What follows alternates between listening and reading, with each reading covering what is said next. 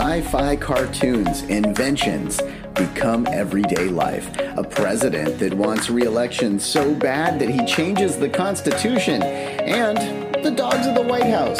This is Today. Welcome to This Is Today, the podcast that features the stories that make this day unique. It's Wednesday, September 23rd. I'm Russ, and here's what you need to know about today. Well, it's National Dogs in Politics Day. Yeah, no, we're not talking about dogs that actually, become a politician, because I think that's very rare, although that's probably happened in some states, maybe Florida, I don't know.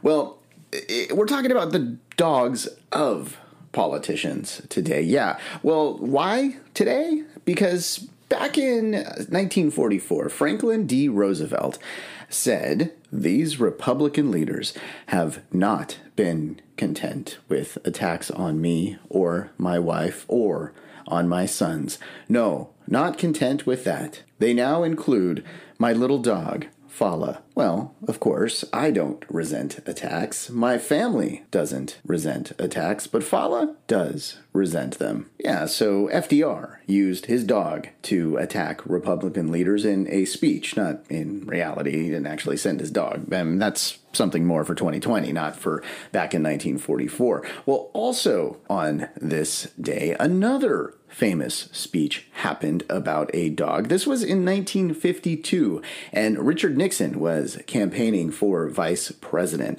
The media reported that Nixon had accepted some cash from his backers. Eisenhower was debating on dropping Nixon from the ticket because of this potential scandal. Nixon wanted to take control and fix the situation, so the RNC purchased TV time. He delivered a 30-minute speech on radio and TV that became known as the Checkers speech. In the speech, Nixon detailed his finances, how much he made, how much he owed, and he detailed one gift in particular, a dog named Checkers. He used the speech to overcome the allegations and endear himself as a person of modest means. He even used some quotes from Lincoln.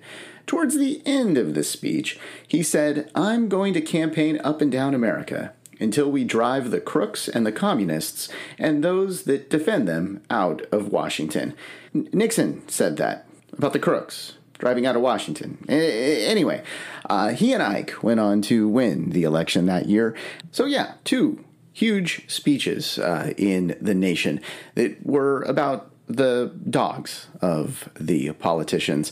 You know, we're unlikely to hear a speech from Trump about a dog. He's the first U.S. leader in 118 years to not have a dog in the White House. All right, we've got a lot more to talk about. We'll talk about the events of today and, of course, birthdays, but we'll do that right after this. All right, starting off our events today, we'll start it off in 1962. It was the first color TV series on ABC. That series, The Jetsons, starring George, Jane, Judy, Elroy, Astro the dog, and Rosie the robot. Yeah, it hit the air in color and in prime time on this day in 1962. Color was unique because back then just 3% of the households had color TVs. The Jetsons, however, had flat screen TVs. Yeah, they had many futuristic inventions on the show.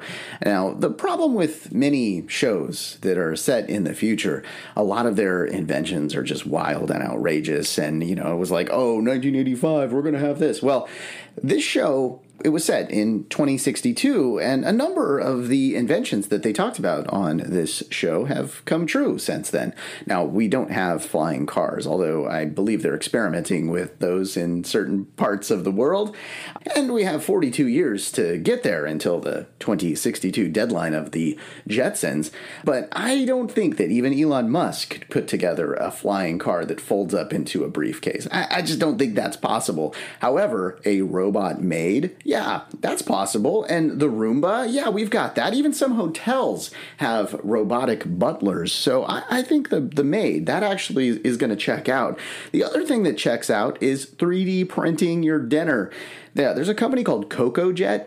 They can actually print entrees and desserts It's all 3D printed at your table for you, just like on the Jetsons. Also, talking alarm clocks. Who doesn't wake up to an Alexa or a Google, right? Oh, by the way, on that Amazon thing, you can get us to your flash briefing and you can hear us every morning. I just got to interrupt the story with that. But getting back to it, yeah, we've got Alexa devices and all of that'll wake us up. That was predicted on the Jetsons. How about flat screen TVs that I mentioned earlier? Yeah, we've got that. Video phones. You got FaceTime, you got Zoom. Man, the Jetsons was really a great show. Oh, also drones. How about that? I remember they had drones that would actually take their kid to school. Now, we're not quite there yet, but show me a parent that wouldn't love to get rid of drop-off. I mean, come on. Attach your kid to a drone and send him to school. Oh, and smartwatches. They had smartwatches on there. And I'm looking at my Apple Watch right now and seeing that I'm talking about this story and getting way too excited about it. So I'll stop there because we don't have jetpacks. And until we get jetpacks, the Jetsons sucked. No, I'm just kidding. The Jetsons were great. It was a part of my childhood. I loved it. The original Jetsons series actually only aired for 24 episodes back in 1962. It started on this day, as I mentioned. It went away for a long time. It came back in 1985 for 2 more years, and they lived in syndication nearly that entire time. All right, our next story takes us to 1972. President of the Philippines, Ferdinand Marcos, he became president in December of 1965. He was the 10th president of the Philippines. By the way, he had plenty of outrageous claims while running for office, including saying that he had won nearly every war medal possible, and that was later proven to be false. Anyway, he was reelected in 1969, but he didn't want to leave office. The Constitution said that he had to. He could only serve 2 terms, or 8 years. So what did he do? Ferdinand took advantage of the increasing number of violent demonstrations and civil unrest and played on the fears of the voters. On this day, in 1972, martial law went into effect in the Philippines. This was just the first big step that he was going for to assume power forever if he could do so. He went on to assume all government powers and replace the Constitution. To get the Constitution passed, he reduced the voting age to 15 and placed military at the polls to intimidate voters. Governors were given quotas for yes votes. The new Constitution was passed with 90% of the vote. That wasn't very surprising with all of the actions that he put into place. Okay, so jumping back to the martial law issue, this was imposed and government was able to take control over all forms of media, meaning more propaganda for Ferdinand. Media personalities who criticized him, his family, or his administration were imprisoned. The martial law lasted until June of 1981. They also held a presidential election that year, and Ferdinand Marcos won again. That means it was just his 3rd term. He served as president from 1966 to 1986. During his presidency, he rang up huge debts for the country, suppressed the democratic process, and came under criticism for corruption. It's projected that he stole around $5 to $10 billion from the Philippine treasury. His wife, Imelda, she was very extravagant. She was found to have 15 mink coats, 508 gowns, 888 handbags, and here's the big one, 3,000 pairs of shoes. I have like 3 pairs, and I think that's too many. Yeah, 3,000. It's a lot of shoes. All right, let's take a look at events last year. People were talking about a really odd event last year. It was the 19th annual Hearst Fest. It's a car show that moved from Hell, Michigan. Yes, Hell, Michigan, that is a real place, to Fowlerville, Michigan. It outgrew Hell. So the Hearst Fest moved and took over a fairgrounds there. Over 100 hearses showed up to show off in front of a, we'll say, lively crowd. This year was a little dead there, though. Get it? Dead. The fairgrounds were closed because the event was canceled.